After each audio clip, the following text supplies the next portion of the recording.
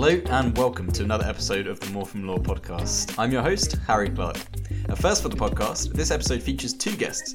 Firstly, Hannah Salton, recruiter turned careers coach for lawyers, and secondly, Jake Shogger, creator of the City Series Guides for Lawyers. We discuss their new partnership program for lawyers, tips for the application process, and what recruiters look for throughout it all. Let's get into it.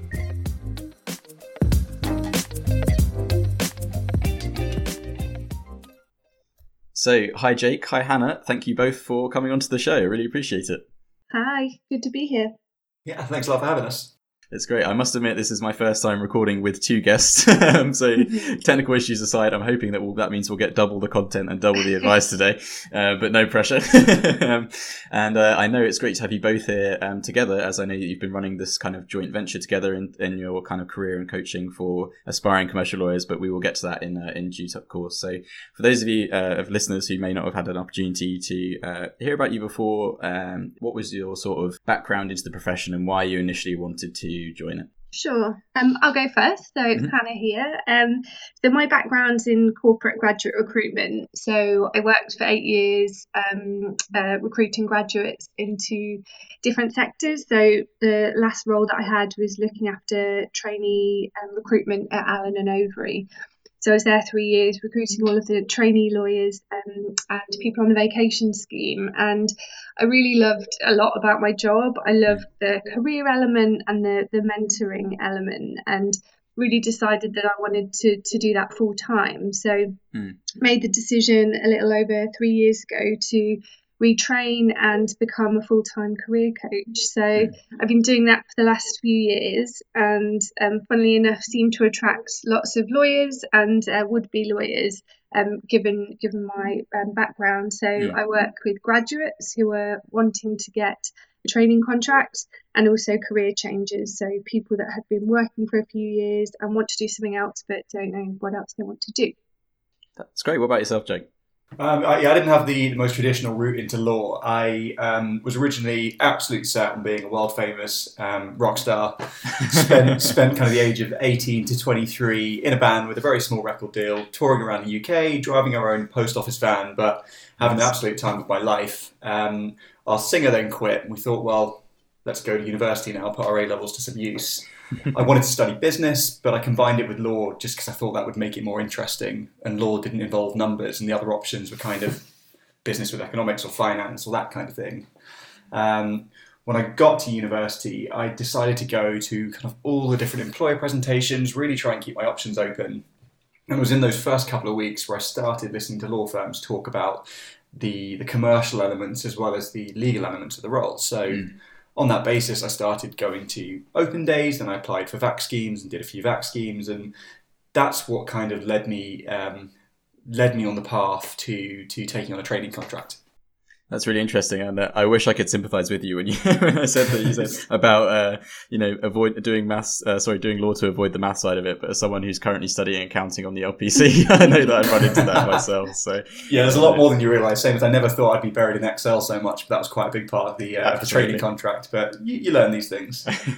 Absolutely, and I can tell just by hearing your backgrounds how that could feed in so greatly to your ability to provide advice to students and to kind of draw on what you've known and to provide that in this new joint venture, which we will get onto, I'm sure. But just starting with Hannah quickly, you've talked a bit about there how you were working on, I guess, the other side of the training contract application process for students. What is it like to be the one actually recruiting the candidates rather than the one pitching yourself to the firm? And what kind of common tips and advice or misconceptions would you give to students listening who are wanting to understand what it is a recruiter is really looking for in a candidate? So I really loved working in graduate recruitment. There was, it was a great buzz of working with students and visiting universities and everything like that. And I think definitely my first few years in graduate recruitment, it felt a bit of a relief to be on the other side of the table, because obviously when I left Manchester University, I went through the whole process of applying for graduate programs, obviously getting rejections, as is common for anyone applying for graduate programs. But yeah, I think it was quite a fast moving and exciting role to be in. But obviously there were lows as well as highs, and rejecting people, not offering people jobs, particularly if you built a relationship with them, was really challenging. In terms of, I mean, it's hard to kind of sum it up, really. I think I get asked a lot of the time, what's your one tip, or, what's the most important thing I can do with job applications? And I normally say that there isn't a silver bullet, there's not one thing. But I think, honestly, practice is a hugely underrated thing to promote, whether it's presenting, whether it's interviewing, whether it's anything like that. I think generally the more we practice things, the better we become. And not many people like interviews. So many people that I work with think that they hate interviews more than anyone else, or that they've had worse experiences. But I think generally interviews make people nervous. So I think the more that you can practice in your own time with a friend, with a coach, the more you can get a bit more comfortable talking about your experience without scripting answers, the more comfortable and confident you'll normally do in an interview situation. Absolutely. And there was something you said there about there's no silver bullet when it comes to providing advice for applicants. And I think that resonates with me whenever I try to mentor a student or to review an application, in that, recruiters look for a wide variety of skills and interests when it comes to the application process, and the advice that you would give to someone is almost dependent on their own situation and what areas they want to improve on and their current strengths and so on. But let's take a really kind of common aspect of any application process, even outside of law, just for a graduate role generally, which is, the cover letter or the written application part. What were the, I guess, quote unquote, better applications that you read in your role? What were they doing when it came to that written application process that made you go, oh, wow, I think this is someone that we really want to extend an interview invite to?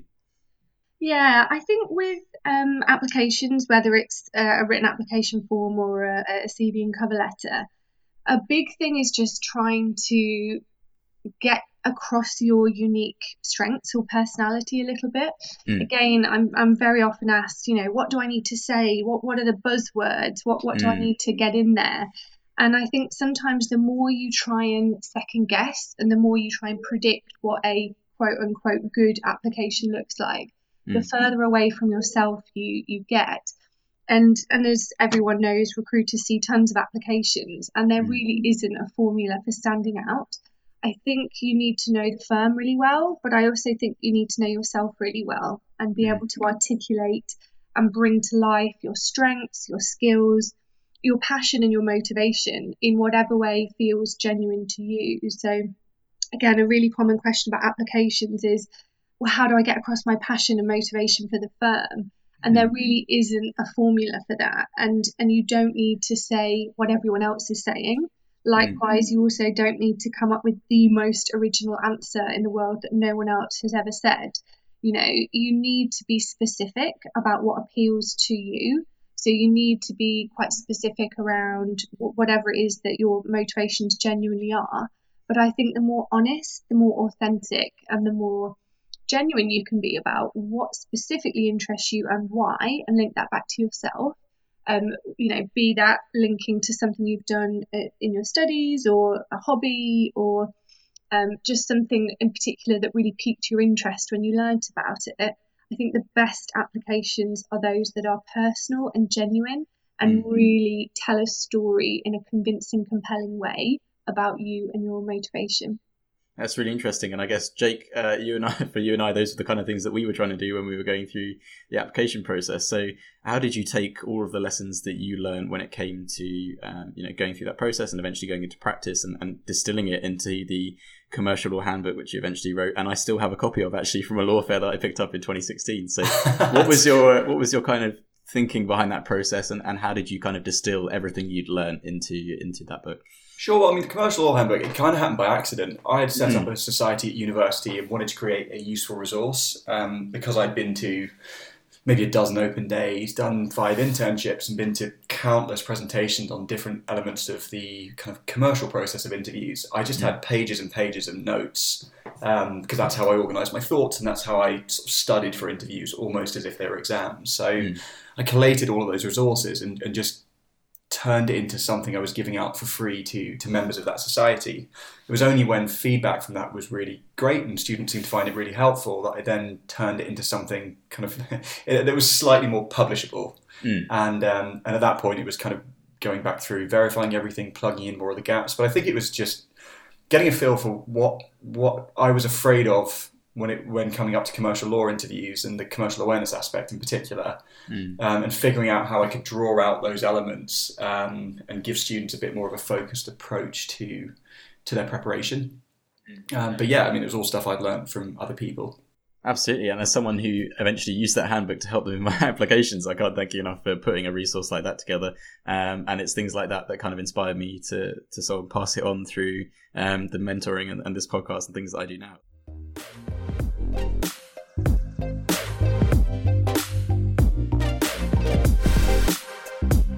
This episode of the More From Law podcast is sponsored by The Legist. Looking to find your next role or find the right employee? The Legist full-service online platform can help. By using smart technology to keep the recruitment process as simple and transparent as it can be, you can filter opportunities not just by location and role, but by practice area, PQE level, employee benefits, and many other factors. If you're looking to hire, accompany job listings with pre-interview questions, categorize them effectively, and have a live listing in minutes. You can advertise all your legal vacancies with Legist at www.thelegist.co.uk, also offering free job listings for legal intern, volunteer, and training contract positions.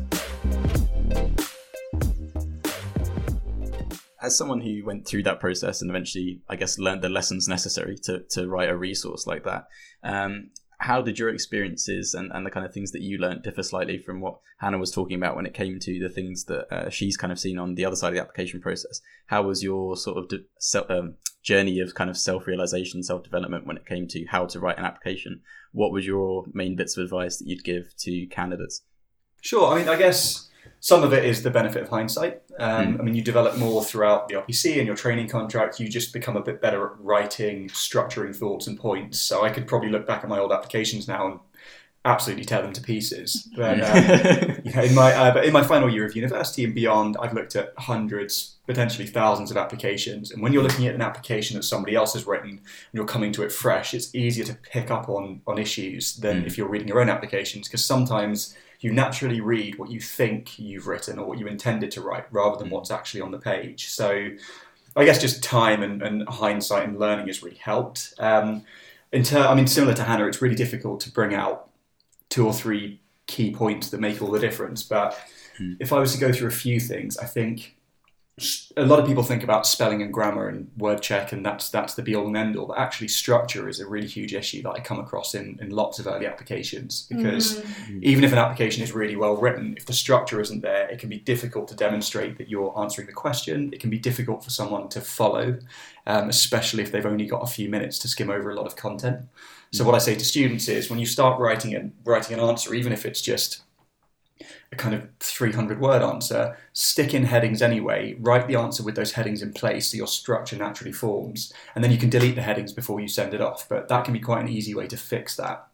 Answering the question is another big one. I mean, I read lots of answers around career motivation or firm motivation where students talk in detail about what they've done, their internships, their experiences, but don't actually explain how these inform their decision to pursue the career or how these motivated them.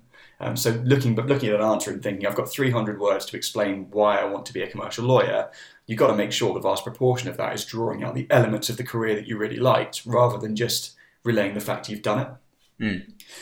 Talking about, I guess, relaying answers, it's relaying answers back to yourself. So when firms say they don't want generic answers, or they want answers that are credible and genuine, by drawing on your own personal experiences, this can really help. So one example might be, rather than just saying, okay, I want to be a commercial lawyer because there's unique and interesting work on offer, or the intellectual challenge. Lots of people make that point. But then tying this into your career and saying, and this kind of unique, interesting work suggests a career will remain, dynamic, varied, stimulating. You kind of take it a step further. And if you can take it one step further than that, that'd be even better. You could say, the reason I want to work in a dynamic, stimulating, high-pressured environment is because I've particularly enjoyed working in these conditions in the past. That could be through a group project, it could be through a work experience, but you're showing you've really thought about what it means, and you're evidencing that you personally thrive in that kind of environment. And I think a lot of people don't go far enough to demonstrate that kind of personal experience has really informed what they want to do.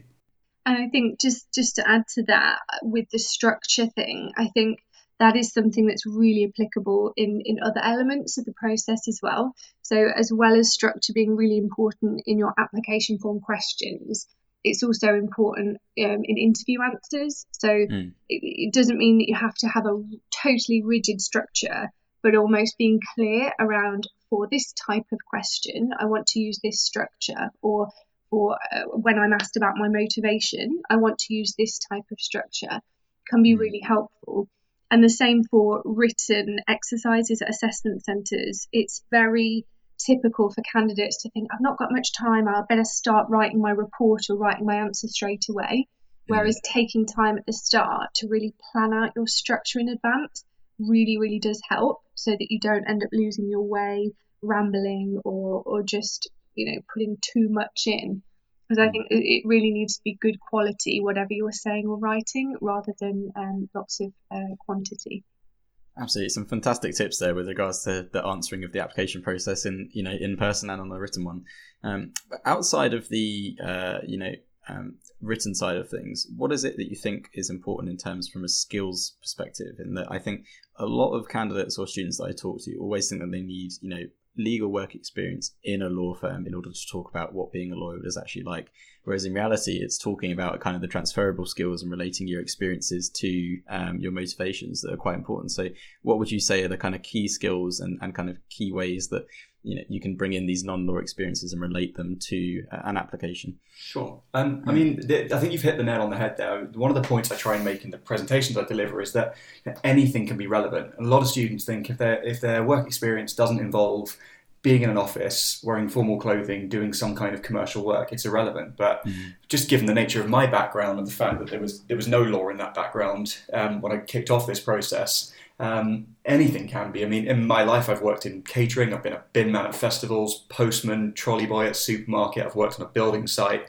And I originally thought none of this is relevant because it couldn't relate. It just doesn't relate to what firms are doing. But once I built up the confidence to talk about some of these experiences, it actually helped me to find common ground, even with very senior people at firms that had had similar experiences when they were younger. I mean, if you've had those kind of jobs since you were 17, 18, whatever age, it shows that you've got work ethic instilled in you. You're a self-starter, you're independent, you've got client-facing skills, you've committed to something in the long term, you can be organised.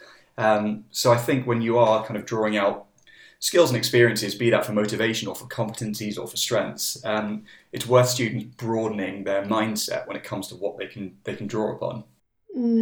Absolutely. I think very often when I have conversations with people wanting to apply for training contracts, they feel very upset if they haven't got any specific legal work experience. And I always say it's great if you have, but actually sometimes the skills that you develop and actually what you actually learn from much more practical hands-on things where you do it for a longer period of time, when you're being paid for it, that kind of thing. So whether that is working as a waitress, whether that is working in a shop, or whether it's a regular voluntary position that you have responsibilities for, being responsible and committed for something over a period of time can really demonstrate your commitment and can really help you learn about some of the common skills that people look for, whether that's leadership, whether it's initiative, whether it's client service. I mean, people often forget that if they're working in a busy restaurant as a waiter or waitress,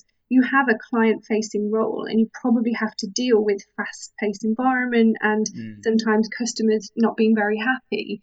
And if you can talk about a time when you've dealt with a difficult customer or had to deal with a complaint from a customer or anything like that, you can talk about that in an interview as a way to demonstrate your passion for client service. So I think really be aware of different contexts when you've developed skills. They don't need to be already in that professional corporate environment. Absolutely. And that also speaks to the idea of the competency interviews as well, about telling us the time that you did this and this. And it echoes what I've tried to say as well, is that the non-legal experiences can be just as important as the legal ones sometimes. I remember in my interview, I was kind of asked about basketball for 20 minutes at the end of my partner interview, which kind of really took me aside, but it was about getting down to the detail of teamwork and all the kind of extracurricular activities and things that I was doing. So I guess if you're a candidate going into the process and you feel like, okay, I've got these experiences and I've got some of these skills that they're talking about and I'm there in the interview room, what did you find was the best way to actually relate that to what the firm was doing and to, I guess, structure your answer when it came to talking about something like basketball in a way which is actually relevant and relatable to, you know, a corporate trainee role? I think what is most important is, and Jake's already mentioned this, is answering the specific question being asked. You know, whether they are asking about leadership, whether they're asking about commercial awareness, whether they're asking about another skill, or indeed your motivation, you need to be really careful that you are answering that question. I would actually say that don't always feel like you need to, in every single answer, link it back to the firm if they're not asking you about that. I think some, obviously, if they're asking you about your motivation for the firm or why you've applied there, that's one thing. But if they are asking you a specific question about leadership or client service or things like that, they want to know about you and your experience. So I actually think sometimes you can waste a bit of time in an answer if you're almost artificially trying to link it back to the firm when they haven't necessarily asked that. So I think it's really important to listen to the specific question, use the language back. So whatever wording they put in the question, try and use that back in your answer to apply it. And I think really what is helpful is to have a wide range of different examples and try and have multiple stories that you could tell. So, for example, some people say, oh, I have one example for leadership and I have one example for working in a team. Whereas actually a company might ask you about working in a team in multiple contexts, or they might ask you about a time you've demonstrated leadership working in a challenging environment. You know, so they might ask them quite specific questions. And so I think almost coming up with a wide range of answers, almost like a suite, so that you can then select which answer you want to in the moment, rather than almost pre-allocating kind of off-the-shelf stories. Don't necessarily allocate them to a competency. Just know your examples, know your projects, know your achievements, and then depending on what they ask you, then try and in the moment select one that you think is most relevant and most applicable. And your basketball example reminded me of one of my interviews where they had my application and they started the interview by saying something like, oh, you attended a study program in India. Tell me about that. So the focus was solely on the experience rather than a particular competency or strength. And I think in those situations, it's much better to show how kind of committed and engaged you were, how passionate you were by talking about the details, rather than trying to, as Hannah said, artificially tie that into something. I mean, they can draw conclusions about your character by the way you talk about it. If you become enthusiastic and you light up and you remember all the details, even if it was a couple of years ago, it shows that you really cared about that experience. And I think a good way to prepare for that is for students to have a version of their CV where they have the kind of 1 or 2 lines about each experience on there, and create a version with footnotes where they write down every single detail and every element they can think of about all of those experiences, and just have a read through that on the morning of an interview so they can then talk about it passionately, because you do forget things. So, I mean, my example was for my Study India example, I had footnotes, and in those footnotes I'd written down the names of the people that gave us seminars and spoke to us, the topics that were covered, the cultural experiences we had, and the areas we visited. I wrote some notes about a brief internship that was included as part of it. And I think if I hadn't done that, I would have found it much more difficult to talk for 20 minutes about the experience, given how historic it was by the time I was being interviewed. Yeah, that's a really great tip, and it also speaks to some of the wisdom I try to impart. Is that, you know, say a partner is reviewing your application, they're busy people, and ultimately they're not going to have a lot of time to go through and, you know, dissect things in detail. So you've got to expect those kind of follow-up questions, asking for more detail, and that's a great way to deal with that, Jake. That's a really good tip.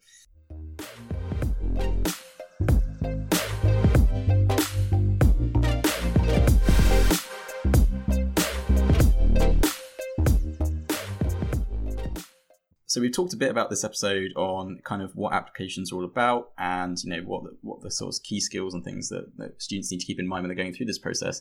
But I think often a lot of the conversation is so focused on getting a training contract and, you know, getting to that end goal of a vacation scheme or something like that. There's actually a lack of understanding as to what training contracts are all about and the kind of differences that you face between studying law at university and actually putting it into practice and advising clients. So I was just interested to hear both of your thoughts on that in terms of, you know, clarifying what training contracts are all about and the differences that students can expect between where they are now and where they will be when they're practicing law.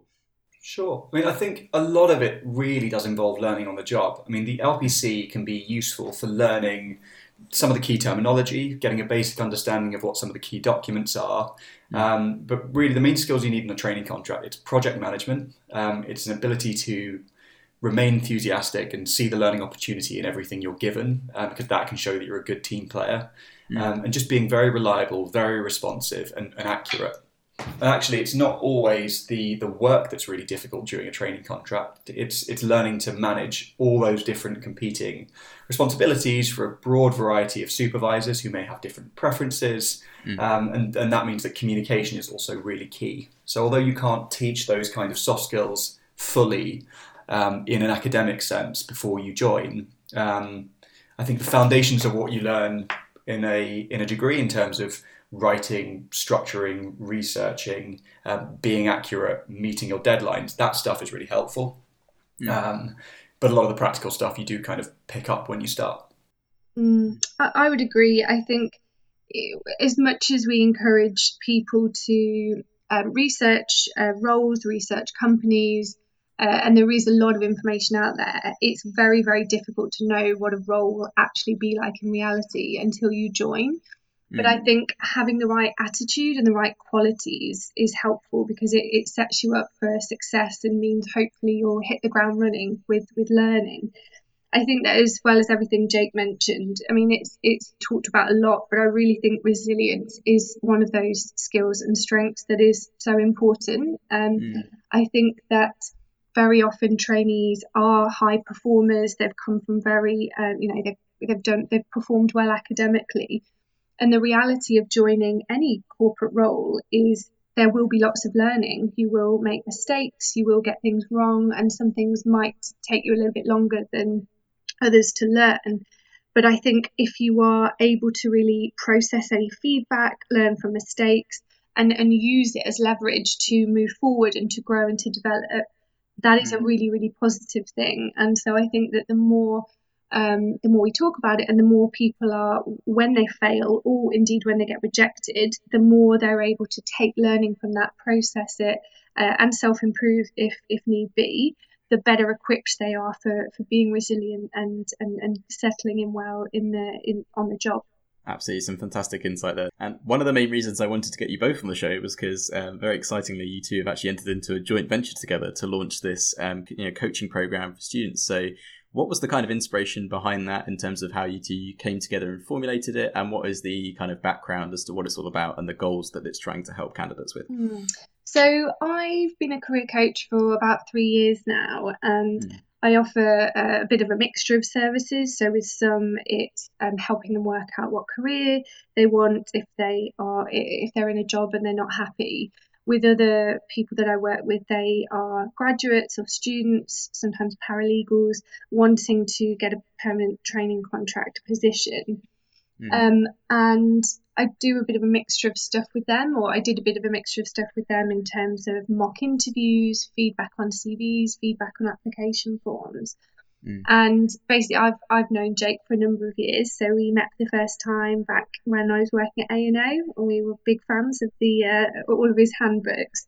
And basically, I just realised that as much as my experience and my background really is on the recruitment side of things, I think that Jake's got great experience in terms of actually being a lawyer, and obviously with the writing and of all of his books. So we partnered up kind of unofficially probably about a year ago, and then we've made it a little bit more official in recent months by having an actual joint program whereby anyone that we work with, we work one-to-one with them separately on all different areas of applications. So one thing that I would say, and that I always say to people that are potentially interested, we don't do the work for you. We don't write applications, we don't tell you what to say at interview, but what we do is use our experience and our insights to raise your confidence, to create action plans,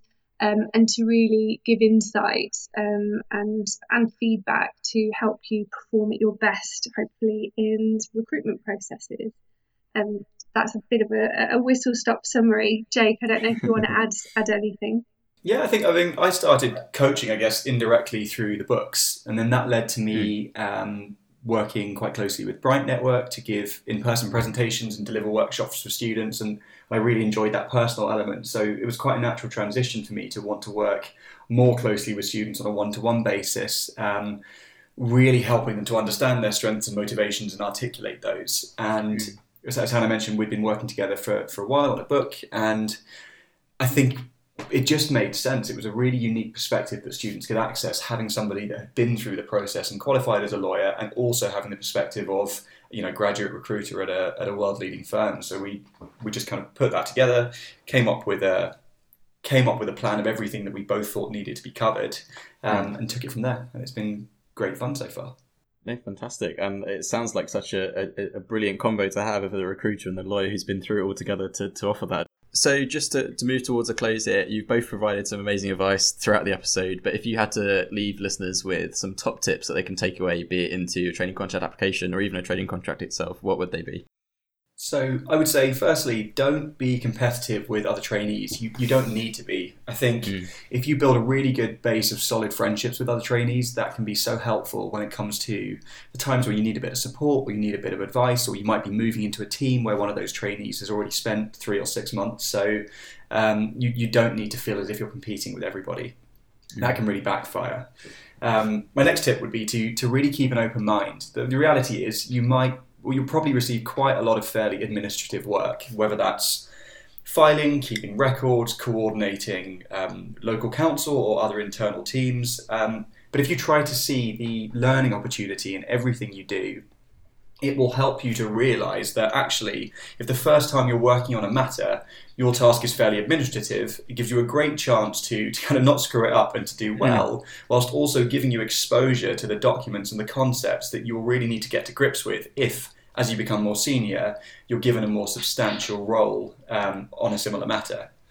When it comes to hours, I know people don't like to ask about hours or to really talk about hours, and obviously it varies from firm to firm, but what I would say is it's very unlikely that you're going to be working silly hours non-stop for months on end. I mean, it's just human nature. You're not going to be delivering your best work if that happens. You might have a really busy period leading up to a specific deadline, but my biggest worry was I was going to work 100 weekends in a row over my training contract, and I'd never be leaving the office before midnight, and that's just not the case.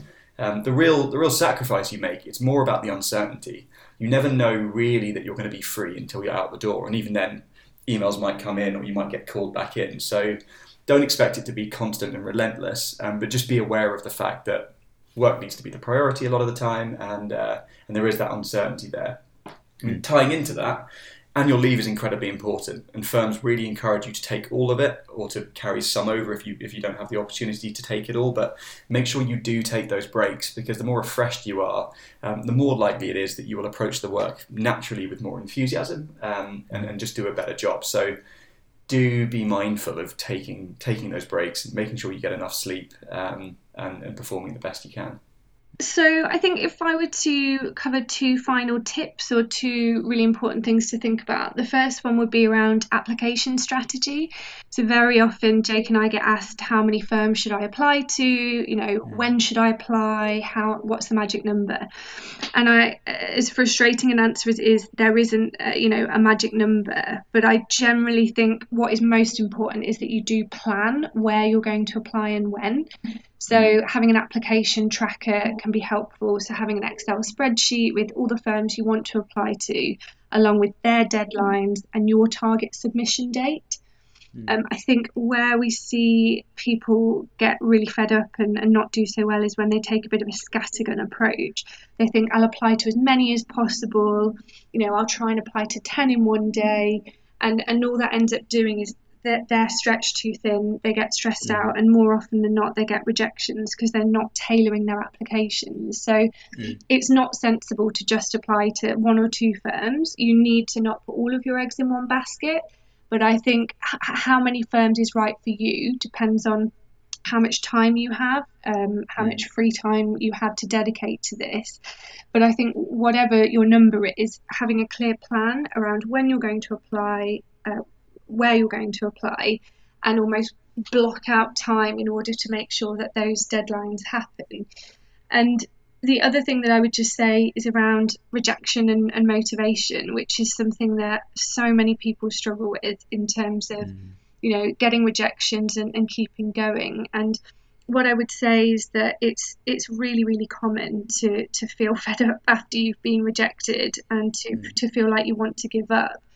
But I really do believe that the more committed you are, the more determined you are, the more likely you are to succeed. And I think by all means, process rejection, try and learn from it, but you have to almost try and shift your mindset away from past negative to future positive. And when I say future positive, I don't necessarily mean pretending that everything's wonderful and everything's brilliant, but it's more around proactive action. So yes, you might have been rejected in the past. Yes, you might have just failed at a couple of things. But by turning your attention away towards the future in terms of what you're going to do next, what do you want to focus on, what is your action plan, it can really help momentum. And I just think that there are lots of highs and lows in applying for training contracts. So try not to see any failure or any rejection as final.